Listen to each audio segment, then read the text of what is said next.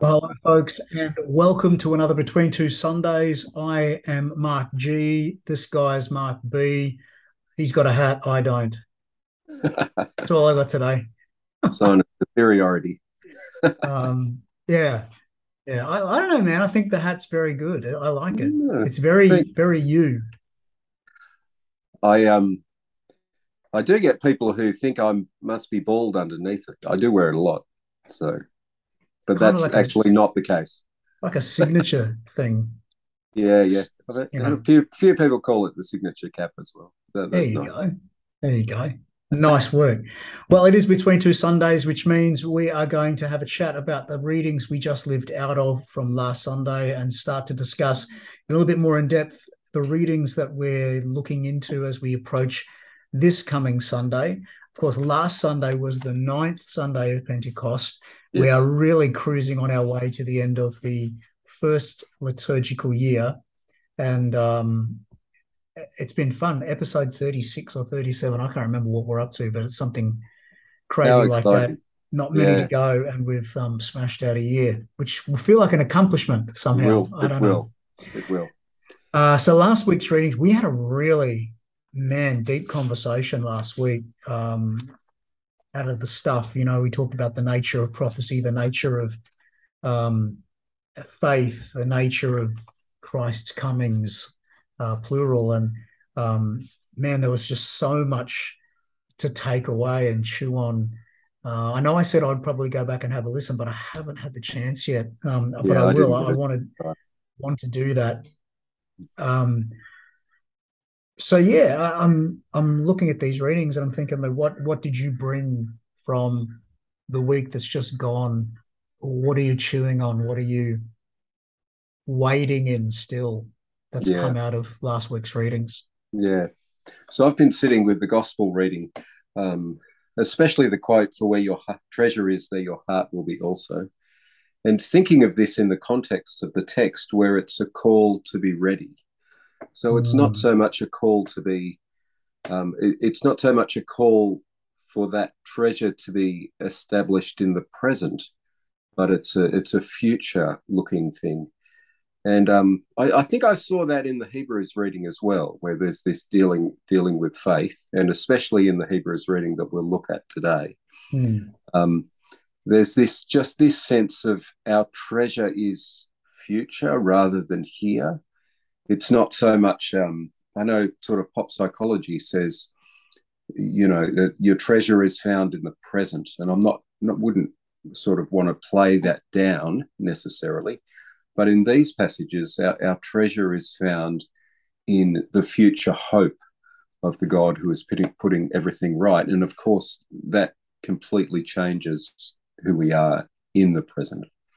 And mm. I've just been sitting with that idea that that our present is changed by our future hope, and and and that we should be very aware, I think, or um, constantly being informed by the things we hope for, Yeah, the things we desire, are the things that form our present, and and obviously here is a call for that treasure to be Christ. Um, but I think, and there's a lot of Jesus that I think this of at the moment. Um, I think Jesus is constantly not giving us another law as much as Jesus is telling us the nature of things, telling us the nature of creation. And I think this is insightful for all of us in that sense. Um, where our treasure is, there our heart is, and our yeah, lives grow out of that. So here is a call to put our treasure in Christ.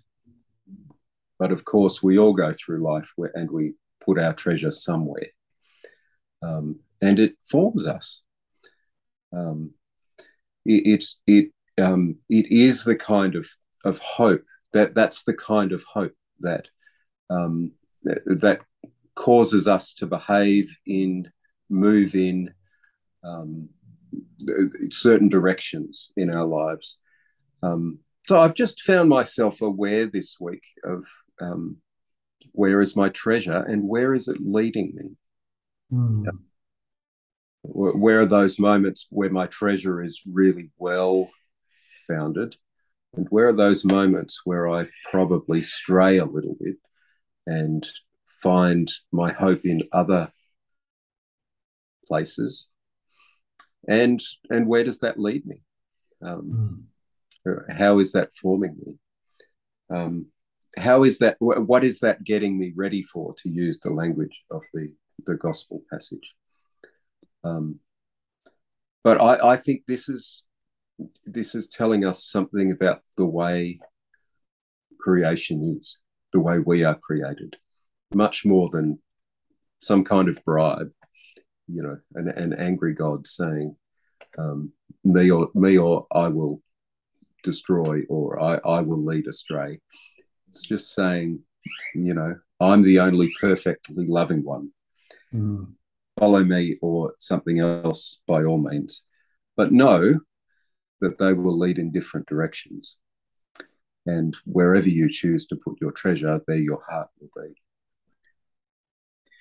Yeah, I think there's something really important in what you've just said, actually, that is incredibly powerful. I know it's becoming less common now, but it's still out there. This idea that now doesn't matter as much as the future within Christian circles, Yes, very that much so. now doesn't matter as much as the future.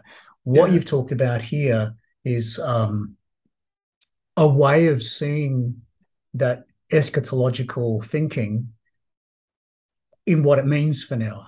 So, by all means, hold on to the hope of the future, hold on to what the future is yeah, for, hold on to what blessings might come, or however you understand your eschatology and break it down. But never lose sight of the fact that that should shape your now. yes, And if it doesn't, then you've got to ask the question, what is it about your eschatology that thinks you can just cruise through unchanged? Because I yeah, don't see that. However you understand these, eschatological thinking, this end times thinking, this what will happen in the future thinking, however you understand it, however you rank its importance, is kind of irrelevant compared to how does it shape your living? How does it shape your being? How does it shape your doing in the world and your interaction in the world and the way that we live in our world? And as you mentioned, it does hint on some of these things in this week's readings as well. So we'll probably cross this bridge again. But the yeah, idea that we can have this hope and we're investing in this hope. Oh, I'm putting all my chickens down there. That's great. But what's it doing to you now? mm, That's a really important question to ask because we do need to grow and transform. I know someone once explained it like this. They said, if you want to believe that you enter into some heaven, it's probably a good idea to be transformed into the sort of person that can enjoy that before you get there. yeah, And I kind of liked that. That yeah, the idea was is that look, again, your eschatology, place off away. sure, It's not going to make a difference to how we live now unless you allow it to make a difference to how we live now. And I think Jesus was mostly about the how are you living, how are you engaging, what are you doing, and if he's teaching this, the lens kind of points back to what you were saying. How does it transform who I am and how I live today? So yes, I think that's beautiful. yeah, Um, yeah. way to Really see like it. that. Really like that, Mark. You're reminding me of Richard Rohr, who kind of challenges the evangelical world, which you and I have both spent plenty of time in. Um, by saying, why questioning this idea of let's put hell off into the future, let's put heaven off into the future, let's put perfect repentance off into the future, which is, the kind of attitudes that can look at the Sermon on the Mount and say, actually, this isn't possible now. This is something for the future as well. Um, he is so discontent with that kind of theology that puts all the hard stuff off. And now you kind of just need to turn up to church, be a nice guy, pay your tithe, that kind of thing. He thinks there's something fundamentally wrong with our putting, with our with these with these theologies that we don't seem to allow to affect the way we live now. And I think that I think he's quite insightful there. We heaven can't be something that's just off in the future. Hell can't be something that's just off into the future. Salvation can't be something that's off into the future. Faith can't be something that's off into the future. All of these things, Jesus is incarnated into the world we live in to express. And it's not so that we'll be ready for another world. It's so that we'll be ready for this one. Yeah. It's the old heaven and earth coming together, of course. Of course. I mean, and then you take Jesus' teaching, who clearly says, the kingdom of heaven is here. The kingdom of heaven is now.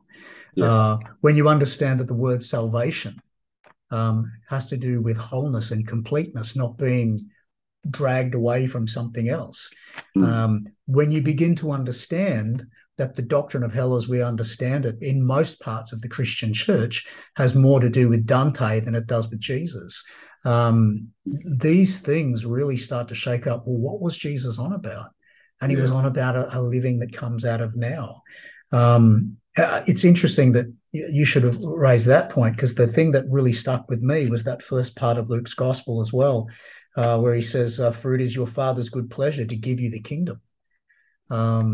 There's something meditating on that idea that we have this kingdom of God in which to live and move and have our being, and it's God's good pleasure. And of course, this is not the only place where that's expressed. You see this expressed in Paul, where Paul talks in a number of places about this pleasure that God takes in the business of reconciling, about bringing things together, which of course is what the kingdom is, bringing things together under the head, which is the Spirit of Christ. And so this idea that God takes pleasure in this is incredibly important, particularly when, last week and other weeks before, looking at what prophecy was about, the nature of prophecy. And we sort of, pointed out that it's not just about, wrath and indignation, and this is what's going to happen at the end of time. There's more about declaring, if we keep going down this path, we're going to end up there. When we understand that there's not this spiteful, wrathful God represented. I know that a lot of people throw that unjustly and say, the Hebrew scriptures are the ones that are about this wrathful God, the New Testament, the part about the loving God. Nah, this loving God's right way through. And this loving God actually takes pleasure in giving us the kingdom. That's, I know it sounds self-indulgent, but that's worth dwelling on, if only to remind us of that truth. To remind us of, I posted just today in Instagram a quote from Thomas Keating. And the quote was simply that the chief thing that separates us from God is the thought that we're separated from God. Why we sit around saying things like God mustn't take pleasure in doing anything for us, when we're told in Scripture God does. And the only thing that stops us from accepting that is ourselves. It's this innate human need to make things complex and complicated and convoluted, and unable to accept things like grace. Our humanity gets in the way of grace so often, not just the grace we receive from God, but the grace that God gives to others we even fail to see, particularly those who aren't under our roof or on our side of the fence. We fail to see how God brings blessing on them as well. So this is a passage that, or just a phrase that I've just thought about in so many different ways, and I think there's something very beautiful and powerful that I found in sitting there and dwelling on it, that changes my thinking, not just about myself but about others, and how God relates to others. And once again, we've found these readings taking us, I think, to the prophet Jonah, where the whole message really is that God's love is God's hesed. God, the love of God is bigger than, your love of nation, your love of your nation's future. God is just so much bigger than that. So it is sitting there in the Old Testament, in the Hebrew scriptures. It's just so hard for us to imagine. Yes, it's hardly a finger pointing thing at the Jewish nation, even the ancient Jewish nation, to say, you missed it, we got it. It took everything of the incarnation to help us reimagine that God was as gracious as God is. And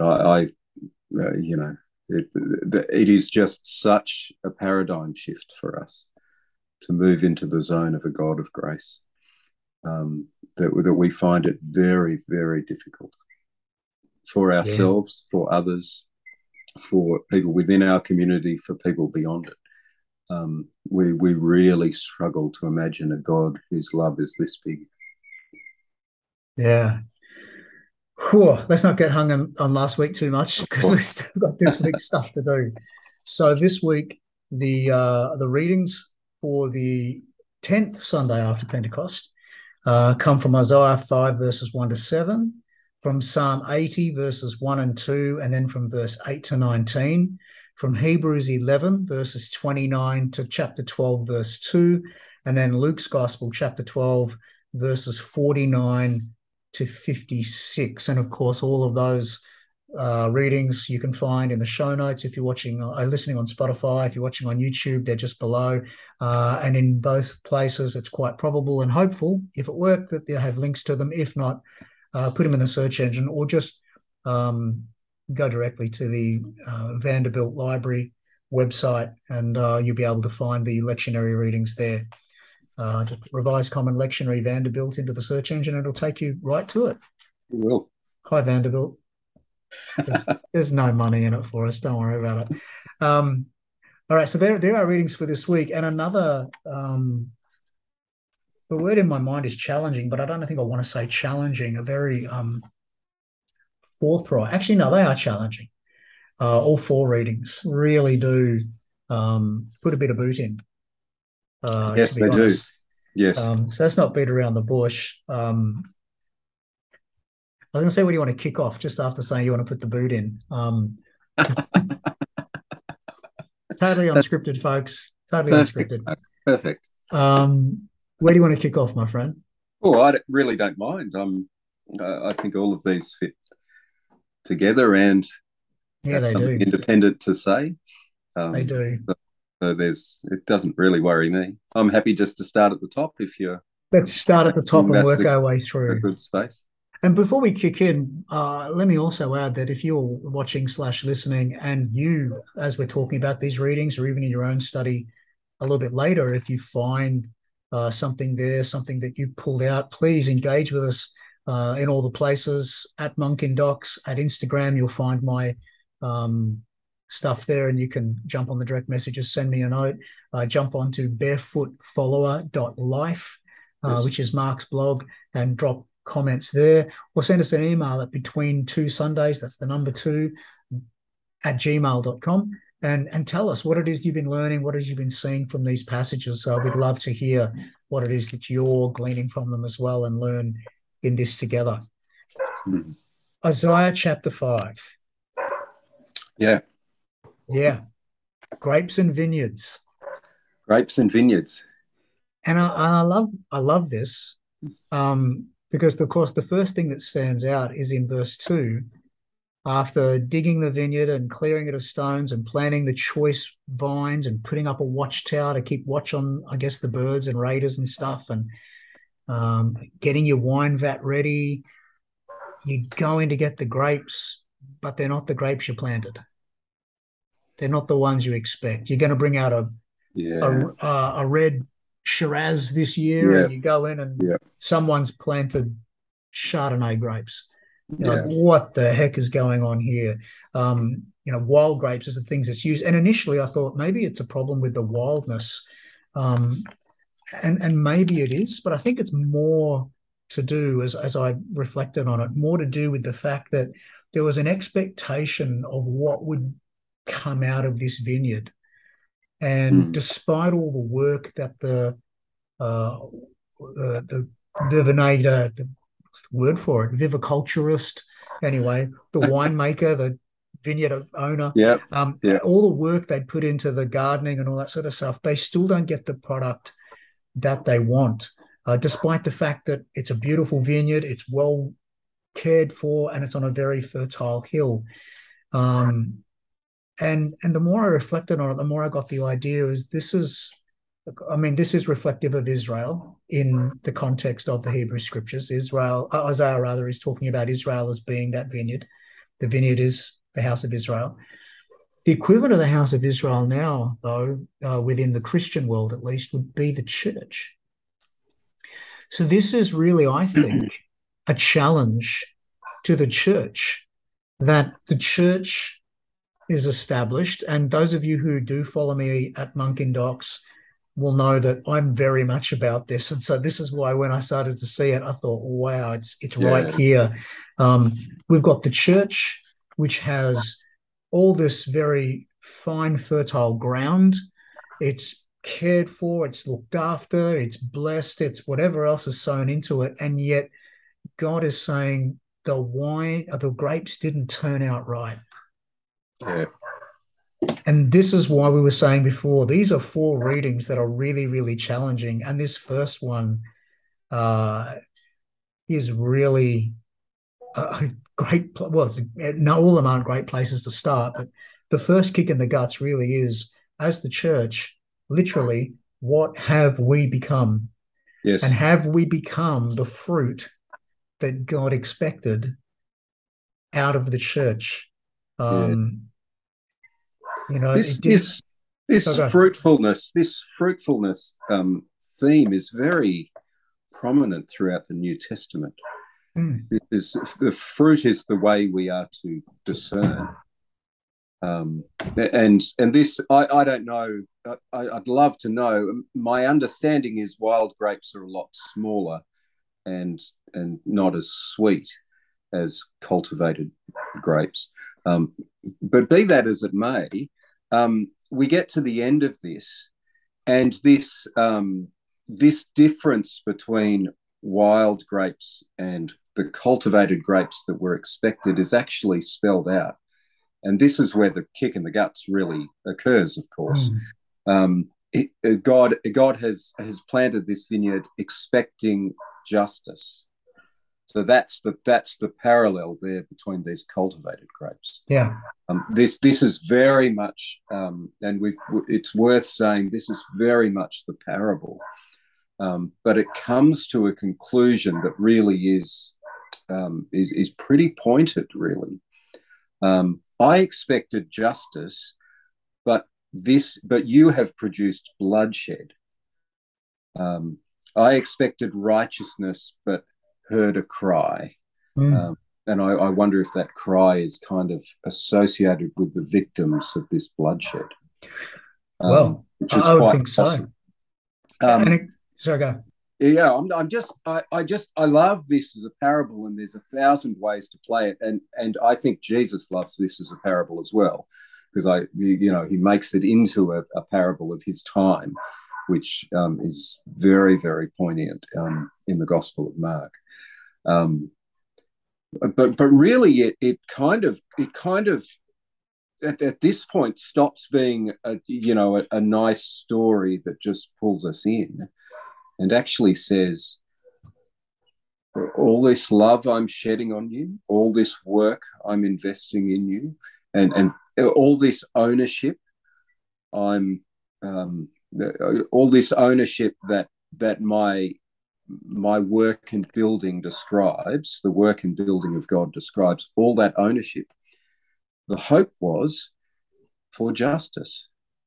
The hope was for righteousness. And as we know, here these two terms are sitting side by side, but in many ways they're integrated terms.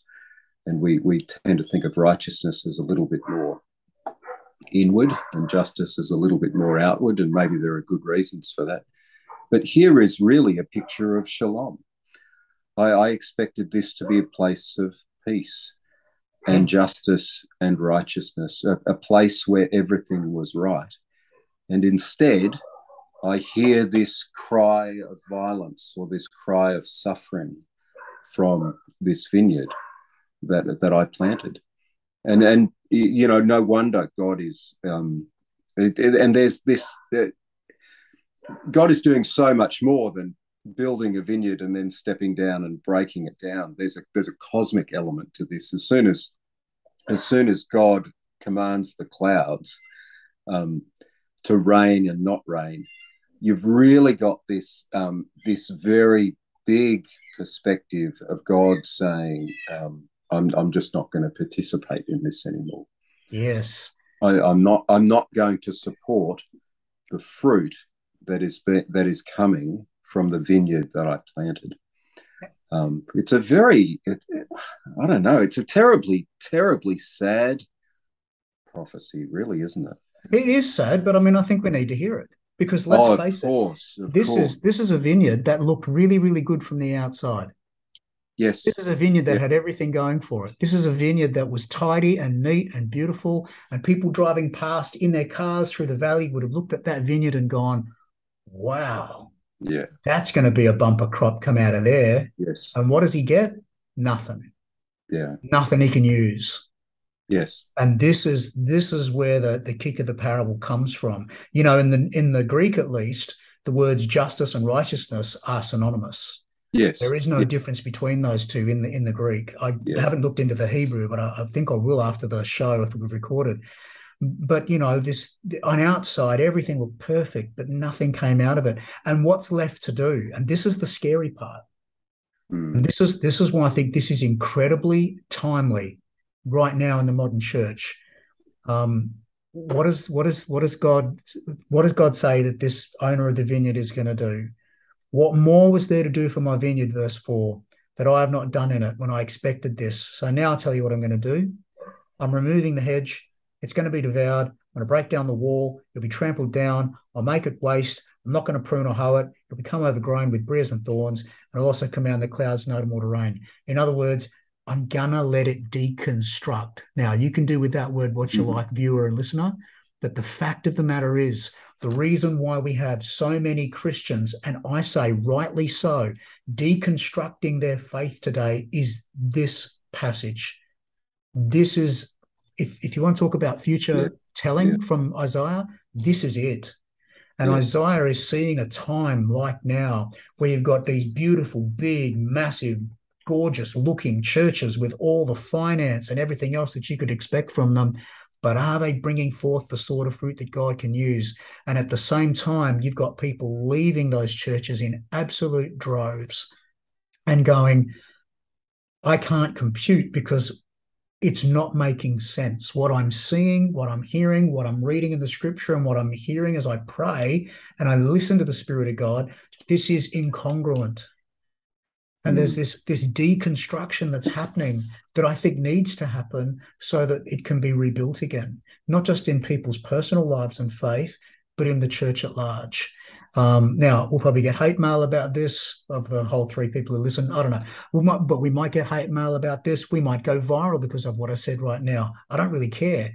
What I care about is understanding that if you're one of these, I'm going to say it, particularly evangelical pastors who's sitting in your pulpits and shouting down at the people who are deconstructing in their faith, perhaps it's time to have a look at Isaiah 5, sit back for a minute and maybe say, perhaps I need to look at what I've been doing in my own vineyard. And maybe I need to ensure that what is being produced here is in keeping, because I think is the words Jesus used, is in keeping with God's expectation, is in keeping with righteousness, is in keeping with justice, is not in keeping with our brand new air conditioning system so we can get more bums on seats. And this is, you know, again, have a go at me for what I've just said and how I just said it. Don't care. This is what Isaiah is getting at. And it goes for all of us. what are we letting our vineyard produce? Um, are we allowing good fruit to come forth? I mean, Jesus got cranky at a fig tree, which is the same illustration, different time, different moment. If you ever wondered why did Jesus get cranky at the fig tree, it was because the tree was blooming out of season, and it was showing itself to be something that it was not.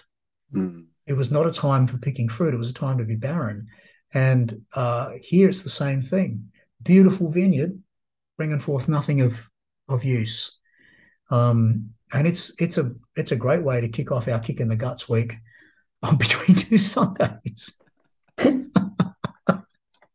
I'm so glad Yeah, we can laugh I about this. think just to put what you've said perhaps a little bit more succinctly, there is a massive movement across the Western church and especially within evangelical churches, a massive movement that is saying, what is the fruit of this? And is questioning that on a very, very deep level. What is the fruit of this faith I've been embracing? And I think that's that's shown in politics across the Western world. That's shown in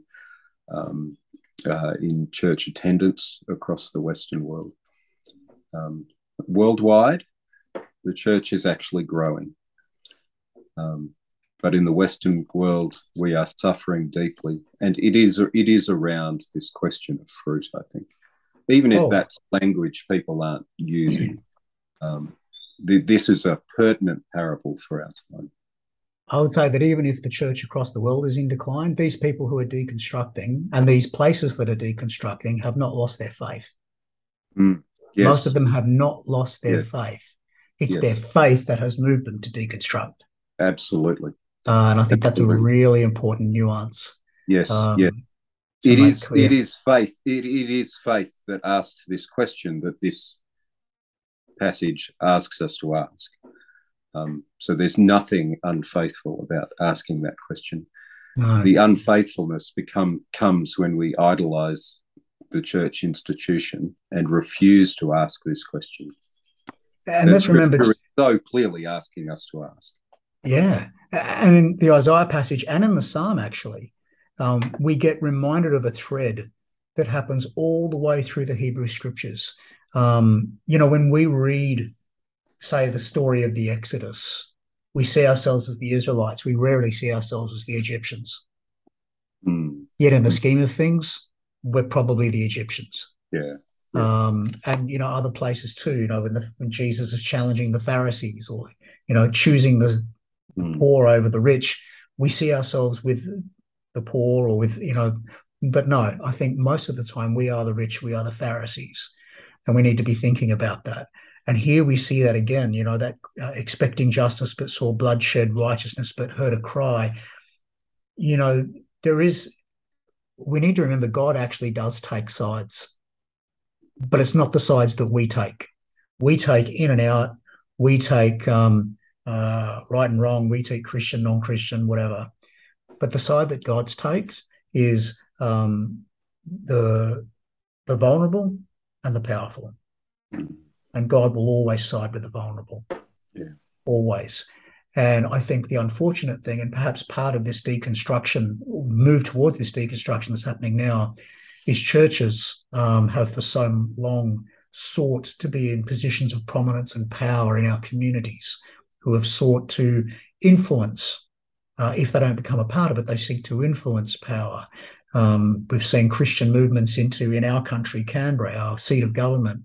We've seen, Christian lobbying groups being formed. We've seen churches who have tried to entice politicians and bring politicians in to influence politicians in order to bring about some sort of, a theocracy. I don't know what they're trying to achieve. But at the end of the day, when we're in those positions of power, we're not with the vulnerable. And it's all well and good to say, but if we can help, or we can just go help the vulnerable. We can just go and be with the vulnerable. We can side with the vulnerable, because I think that's where God sides. And so this psalm that also has this image of the vineyard come through it as well, has a very similar line. But again, like Isaiah and like the psalm and like the readings we've had from Hosea, the last couple of weeks, and then Isaiah last week. This God who restores, this God who redeems. We see in the psalm this God who wants to restore the vineyard at the end of the psalm. And so, again, this is not a case of cast it out, cast it away.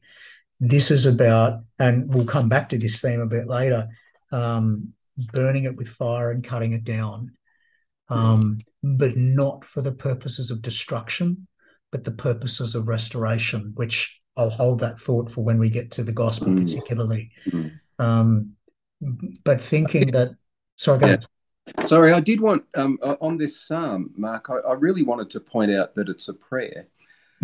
So often, as we've said, the Old Testament, this Hebrew scriptures reading in the psalm are kind of, the psalm is a bit responsive. This is a classic example of that. So here we have this story of the vineyard that's not producing the expected crop. And the very idea of this prophecy, I think, is an invitation to repent. And here we have this psalm where it's turned into a prayer. It's a response to this reality. It's using the same words. It's almost like the psalms are not only referring to this description of God's of God's activity in the world and God's expectations and hopes, but they're actually teaching us to respond in prayerful hope that God will not just abandon, that God will not just give up on this vineyard, but that God will restore it. And I think this is a wonderful response to this God who says, I'm going to pull down the walls and I'm going to walk away. I'm going to stop sending the rain. Who's walking away. The response and the desired response in the heart of God and in the heart of the prophet is it is repentance. It's this desire that we would sit before God and say, hang on, I think your hesed or your love is even bigger than this. We've done the wrong thing. This is totally justified. We've produced exactly what you wanted us not to. But will you restore us? It's actually a prayer for grace. And it's a prayer for a radically undeserved love. And I love this about the Psalms. I think they're teaching those who would learn to pray from the Psalms. They are teaching us to expect God's love to be bigger than the destructive ways that we embrace. Yeah. Yes. I really like this psalm. I love this psalm sitting next to this parable. I think this prophecy. Yeah. I think there's something very powerful about reminding ourselves that this is a response to what we've just heard. Yeah. And especially in an Anglican service, you would hear the Old Testament reading, and then you would have the psalm, which is responsive, read by the people, responsive afterwards. And I think in this particular incidents, they would sit together powerfully. Yeah. No, that's right. Yeah. There you go. We can finish now. I mean, there's your readings for the week. But there are two very powerful. But the challenges don't stop there. The challenges don't stop there. No, of course not. Shall we move into Hebrews? Yes. Of course, we're polishing off the famous faith chapter and into the first little bit of chapter 12 in Hebrews this week. Of course, we finished off last week with Abraham, who, as we mentioned earlier, had all these promises made but never saw them come to pass in his time, and lots of others who had the same. But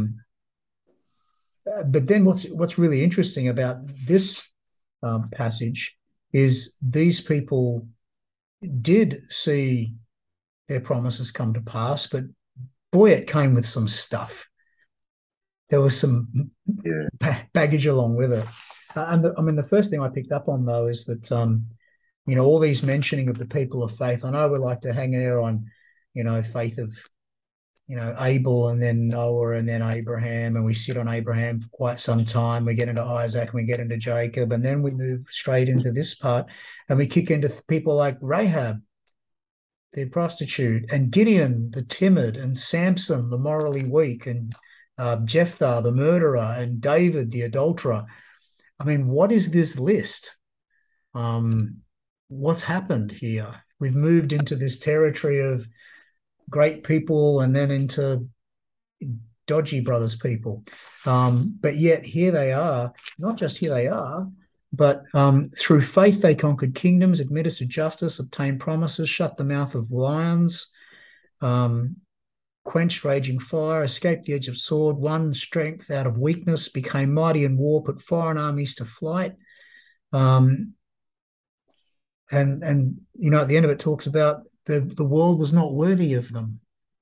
You don't hear that said very often of people of that ilk. But of course, the difference is that might have been their beginning, but it didn't have to be their ending. And their ending came about because of this hope, this faith that would take them there. Not to mention that after all those comments about the amazingness, it then in verse 35 moves into others were tortured, imprisoned, whipped, chained, had to go about destitute, and so on. So it's not without the challenges either. So we've got a really interesting picture here of what faith is and how it works. We don't have to be these incredible, spotless people for faith to make a difference. All we have to do is be faithful to the promise we've heard, move towards it, as you were saying earlier, as we're moving towards that thing that we cannot see, the transformation, that hope changes who we are. Yes.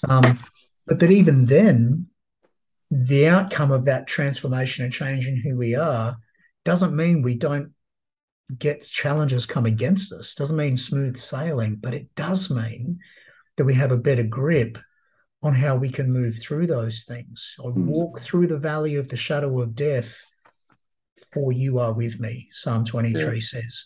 We don't skip the valley, we do the valley, but we do it walking with God beside us.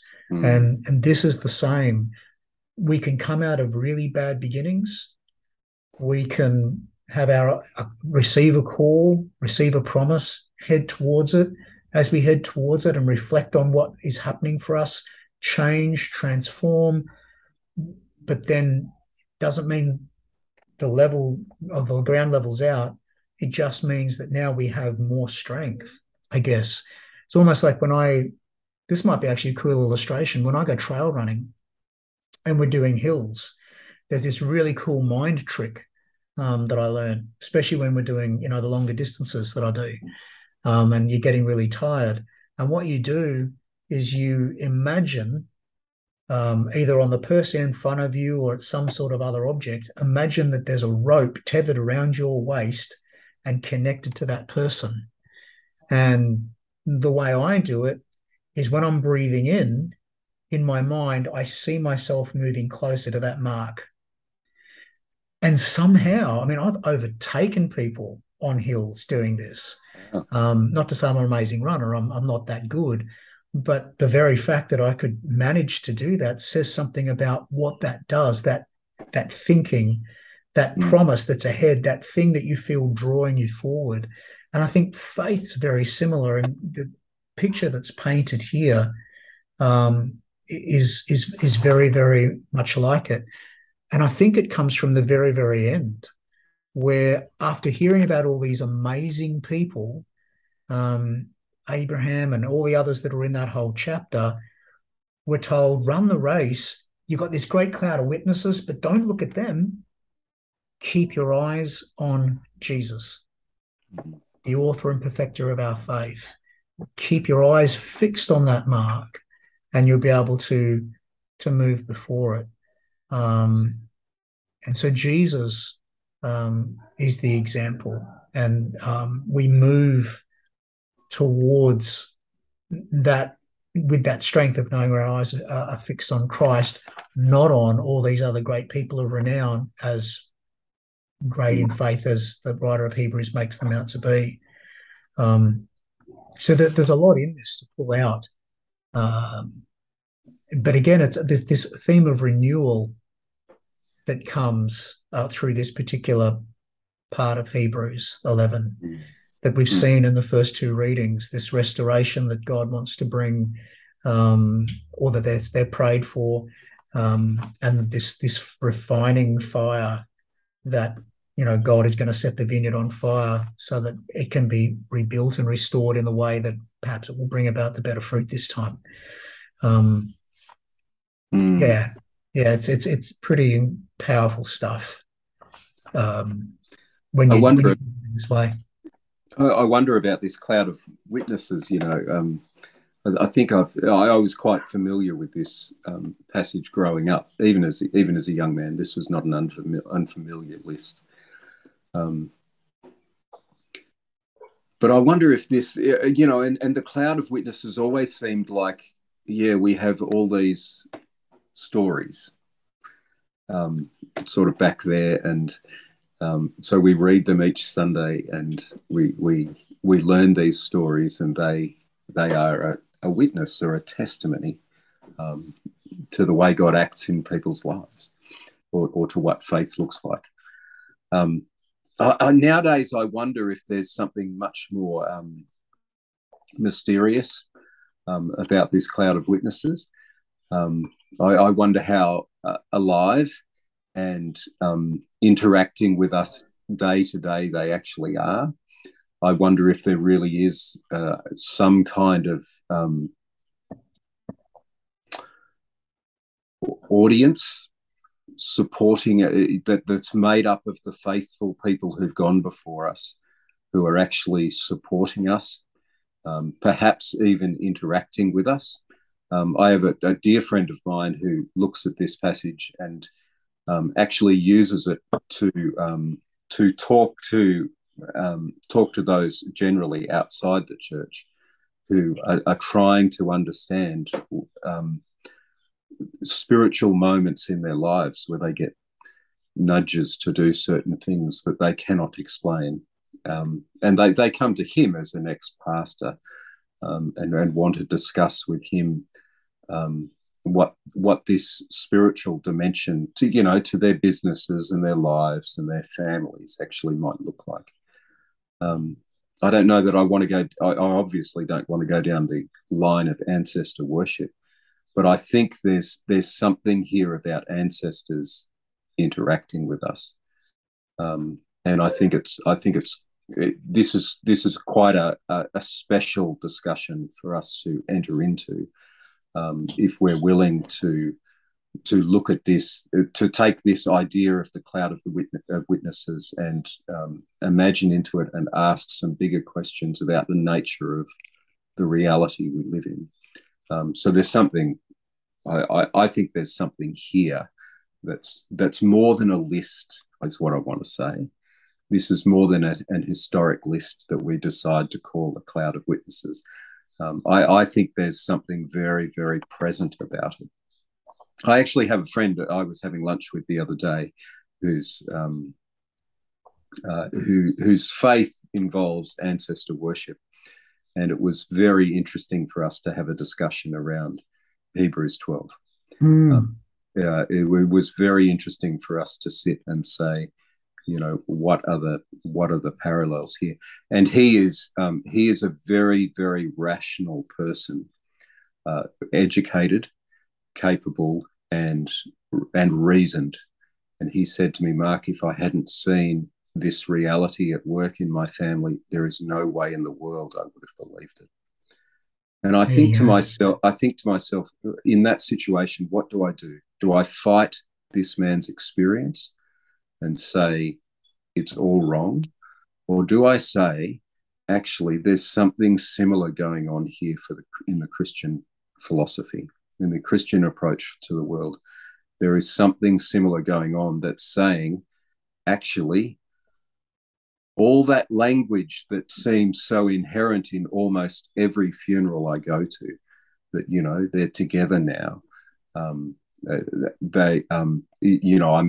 pleased for them. This sense of interaction, this actually very common experience of the dead visiting the living, especially within the first 48 hours of someone dying. That very, very common experience, which in the Western world is a conversation we have absolutely closed down. I wonder if this language of the cloud of witnesses could actually be something that opens us up to conversations with people beyond the church and indeed within the church, and gives sense to some of the very deep personal experiences they feel unable to converse, to actually bring out into the open, because that kind of thing is seen as so, you know, that's not us, that kind of language. But I wonder if this cloud of witnesses, pinnacled very clearly in this passage by Jesus, the great pioneer and perfecter of faith, I think is just such wonderful, wonderful language. This is not God outside of faith. You know, faith is one-sided, us towards God. This is, you know, this community we call God, inviting us in, all on the same level, all on this level of faith and trust. Yeah. There's something just wildly, wildly beautiful about the idea of this cloud of witnesses, including God. That's interesting. I think it's just wonderful.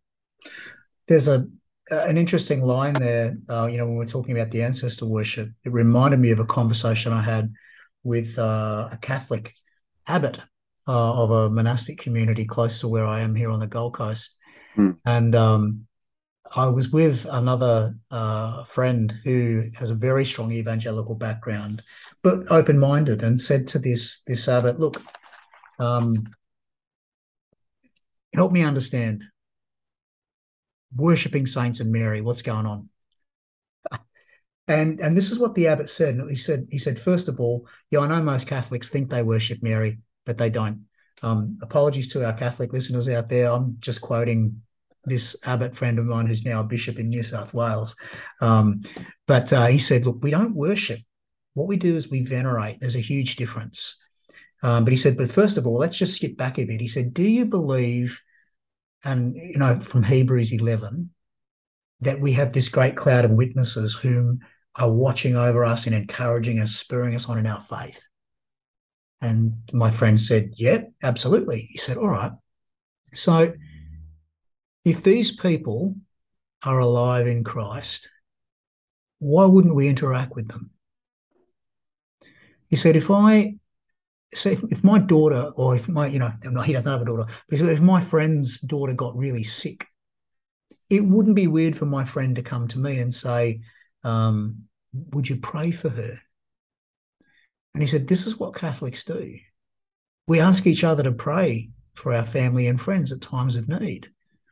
But those people include the saints who've gone before us, who are a great cloud of witnesses who somehow we can interact with. Yes. So we'll ask the saints to pray on our behalf. We'll ask the saints to pray for us. And then he went on to talk about the veneration being likened to a teenager with a poster on the wall because they admire that person's qualities and stuff like that. He said that's what the statues and the icons and stuff is about. It's about growing in faith. But what really hit me was that idea that, if I truly believe that, when we go from this life into whatever is, I believe it happens immediately.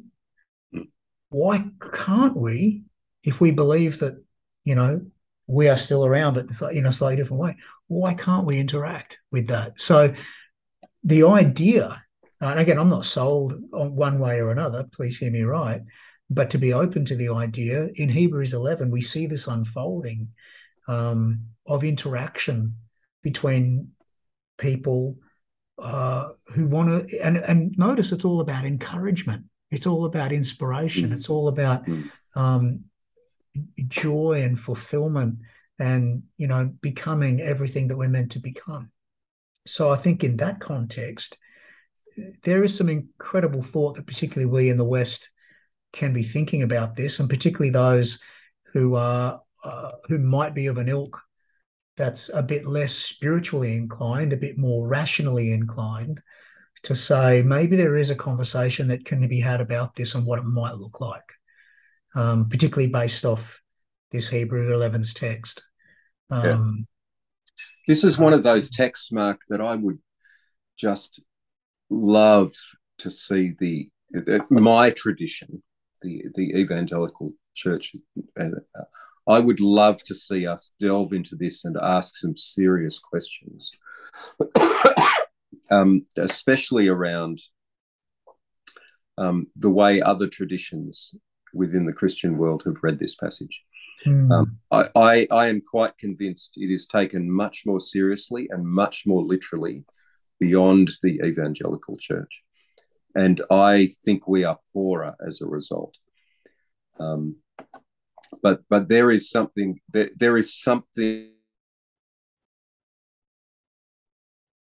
inviting us into a mystery beyond our imagining so far, in most of the churches I interact with.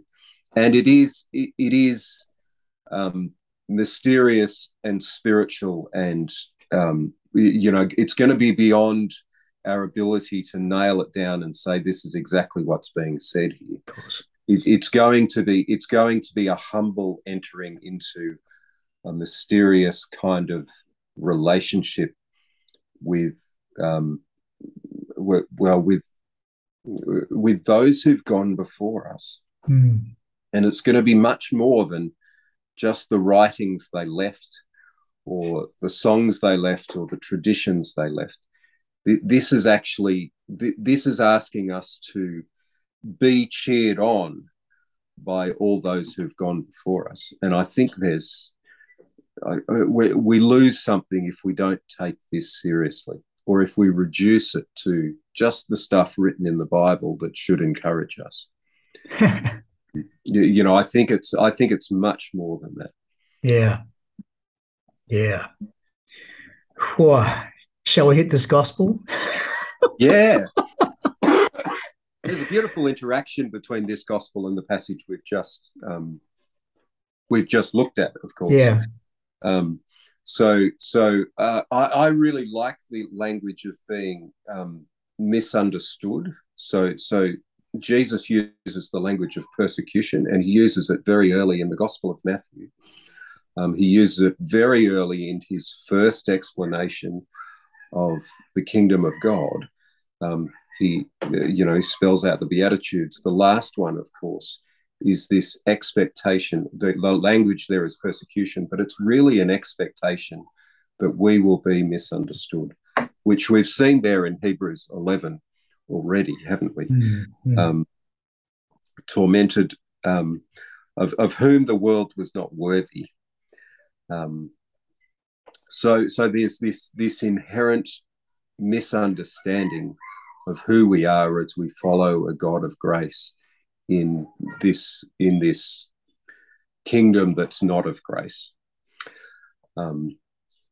So I think there's something here between these two passages that kind of encourages us to say, actually, if I'm going to go through the world trusting this God, the God revealed in the person of Jesus Christ, I'm going to be misunderstood.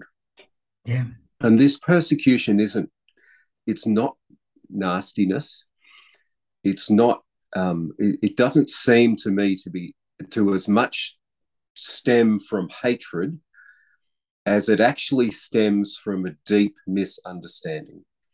If the world is all about power plays, and love is not the greatest power in the world, this sacrificial agape love, if that is true, those who go along those lines, who live their life as though the love of Christ is the ultimate love, we are really doing something radically, radically different to those around us.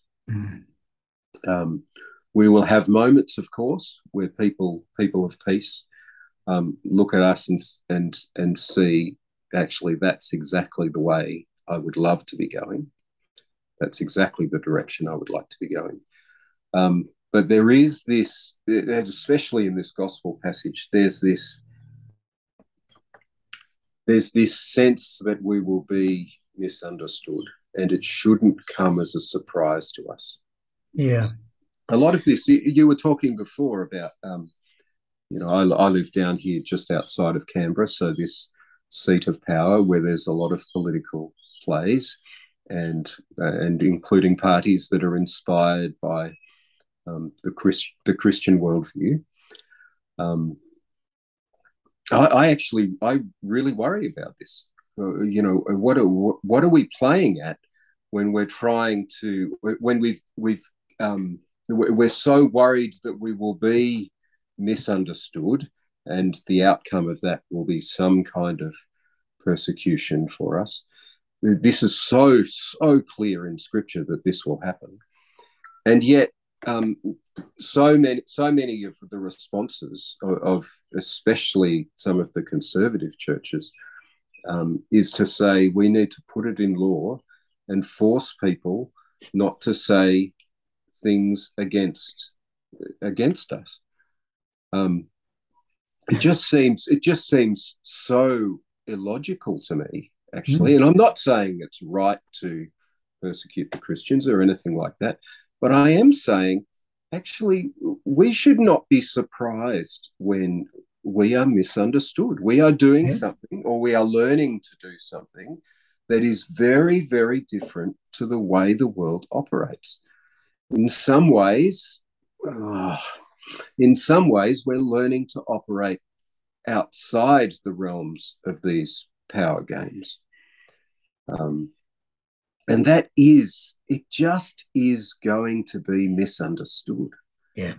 People are going to look at that and think, this is crazy. They're going to say, no, in the real world, it doesn't work, which people have said of the Sermon on the Mount for centuries. People have looked at that and they've said, gee, it's really nice, isn't it? It just doesn't work. Well, it just doesn't work if your definition of success is success here on earth. If your definition of success is following Jesus, actually it works perfectly. Yeah. That's all about what my definition of success is. And I think a lot of this, once you redefine that, I think you do get misunderstood. And if you're expecting it, I would hope that would make us gracious within that. But it seems to me that there's all this ground for us to expect this misunderstanding of those who are redefining success. Yeah. And as we expect that can make us more loving and gracious and patient towards those beyond the church, that it can actually make us deeply, deeply understanding. It can make us do crazy things like pray for our enemies. It can make us look so much more like Christ. Yes. And I think that is deeply, deeply hopeful. So you can look at this passage and kind of get nervous, I think, or you can look at it and say, okay, Christ went through this world. Christ loved in this radical way while moving through an unloving world. This is the one I'm learning from. If Christ is executed and takes the path from death through to life, then that's my path as well. And I think it can make us gracious and loving and patient within all of that. Yeah. I don't know what you make of all, whether that makes any sense at all, or whether it does. And there's a couple of things that pop out from it, though, which I think is really interesting. First of all, there's we've also got to go the other way too, and not, you know, put ourselves in positions where we get so persecuted that we then take on a martyrdom complex. If we're persecuted, take it. But also, yeah, you're right, be persecuted for the right reasons. And don't try and stop the persecution. But at the same time, don't flip that and say, I'm persecuted. Oh, woe is me. This is terrible. I don't think in the West we understand persecution. Very few of us in the West would understand what persecution actually looks like. It's a bit more uncomfortable than what I think most of us have experienced. The other thing that's interesting here too, though, is talking about taking certain actions and doing certain things to make us that make us carry the image of Christ. And I think sometimes we have to ask, what are we being persecuted for? Because sometimes in some places, I think it'd be fair to say there are people being persecuted, and it ain't because they're carrying the image of Christ. It's because they're expressing something else completely. And I think that's important to take. And often they can be the ones who take on that persecution, martyrdom complex, which is a great way of hiding. So we've got to be really aware of the flip of that. But at the very start, I love this. Who's speaking? The word of God. I came to bring fire. So the word of God brings fire, but it's not a destructive fire. It's a refining fire. This is the same fire with which God wanted to burn the vineyard down so that God could start again. This is the same fire that gets the dross to the top of the gold so that the gold will be pure. This is a fire that Jesus himself says, how I wish it were already kindled. And then says, I have a baptism with which to be baptized, and what stress I until it's completed. So even he experiences this fire that's coming. And the piece that's talked about here, I think we get into a bit of danger if we reflect on it as being a division that comes just to separate familial relationships. I know that a lot of people read that and go, oh, Jesus doesn't want me to hang out with my family anymore because they're not Christian and I am. Nah, don't buy that. That's not what it's saying here. What it's literally saying here is that there are going to be divisions of understanding. Remember, at the time of Jesus, there were a lot of people turning and following Christ, and that movement that was coming in to follow Jesus. And Jesus was saying there's going to be people who come to follow me, and it's going to cause factions within their families because they will be misunderstood. And it won't be necessarily a division of get out of my house and never come back, although we do know that in some cultures that happens. There's that experience. I'm not taking that away and saying that doesn't exist. It does. But certainly here, I don't think Jesus is necessarily suggesting that for everybody it will be that stark and that vivid, that perhaps it's more about an ideological misunderstanding, that the division is more about axis of power as opposed to an axis that's generational. Well, there is an axis that's generational as opposed to an axis of power. So, even within the church, we see people who've been Christians for many years getting upset with how something else is done when some people start doing it in a new way because they believe they're following what Jesus is calling them to do at this moment. And you have this division that comes up and disruptions. I mean, think about, and you and I have experienced this as musicians, bringing guitars into church. Oh, good Lord, bringing drums into church. Go back far enough, it was about bringing organs into church.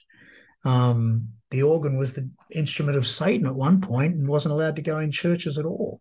And of course, that was generational stuff. That was, generation rising up against generation within the context of the church. I think Jesus is warning us here about if we live this out and we truly, you raised this before, if we truly follow Jesus, we will be misunderstood, sometimes even by our own. And it's being willing to let that go. If we believe that that's the call and believe that that's the hope we're walking towards, then we need to be willing to say, I'm going to walk regardless. I'm going to keep going regardless. I'm going to keep moving regardless. but I was more drawn in by the last three verses. And I think this is an important one because Jesus is literally saying to those who are listening, can't you see this? You can tell when the rains are coming, but can't you look around and see that this is happening? Can't you look around and understand what's going on? You know, even the Isaiah passage, can't you look around and you know how we related it back to church? Can't you look around and see that this is what you're doing?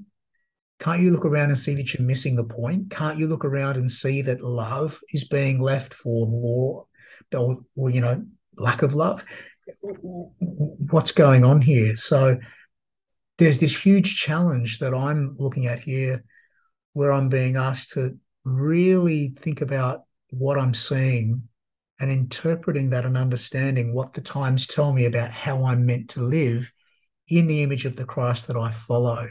And I don't know about you, mate, but when I read this, and I know you and I are of a similar ilk when it comes to nature, when it comes to watching the signs. I think I mentioned, you know, some Indigenous brothers here in Queensland that I've spent some time with earlier in the year as part of a group session where they talk to us about the signs that the older brother will teach the younger brother, not familial, but within community, within a village, so that someone was always the holder of knowledge. So the holder of knowledge would share knowledge with the one who was to become the holder of the knowledge. And it would be things like when the black cockatoos are flying east at sunrise, the fish are here. If the black cockatoos are flying west at sunrise, the fish are there.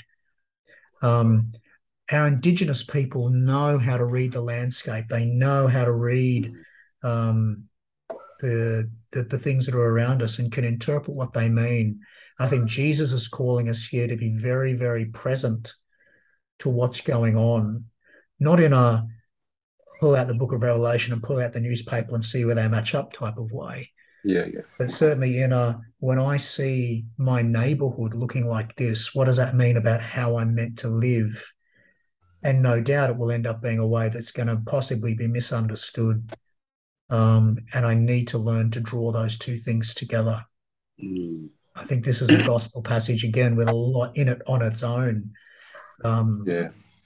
To draw This on. is interesting. As I tried to draw these two halves of this passage together, I found myself thinking, okay, so what is the present, you know, reality that they're missing? Because this is a rebuke to the generation of Jesus' time. It may be a truth that carries on, you know, into all time, but it's specifically it's targeted here at, you know, at the generation before, you know, present when Jesus was present. And I did find myself drawn to AD 70 as a, you know, a time of great persecution coming. Why can't you see this happening? Why can't you interpret what is going on around you?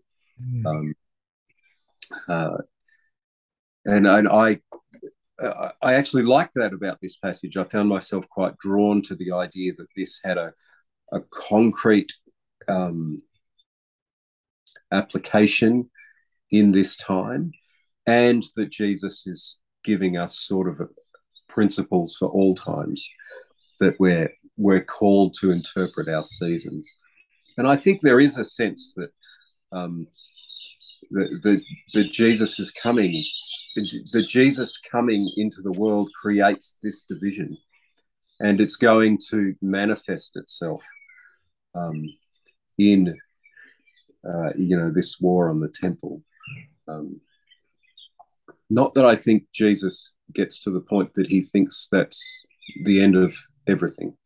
I'm not sure Jesus sees that as problematic as perhaps those who see sacrifice and offering as being central to what we're called. When Jesus says, actually, it's love of God and love of others, and not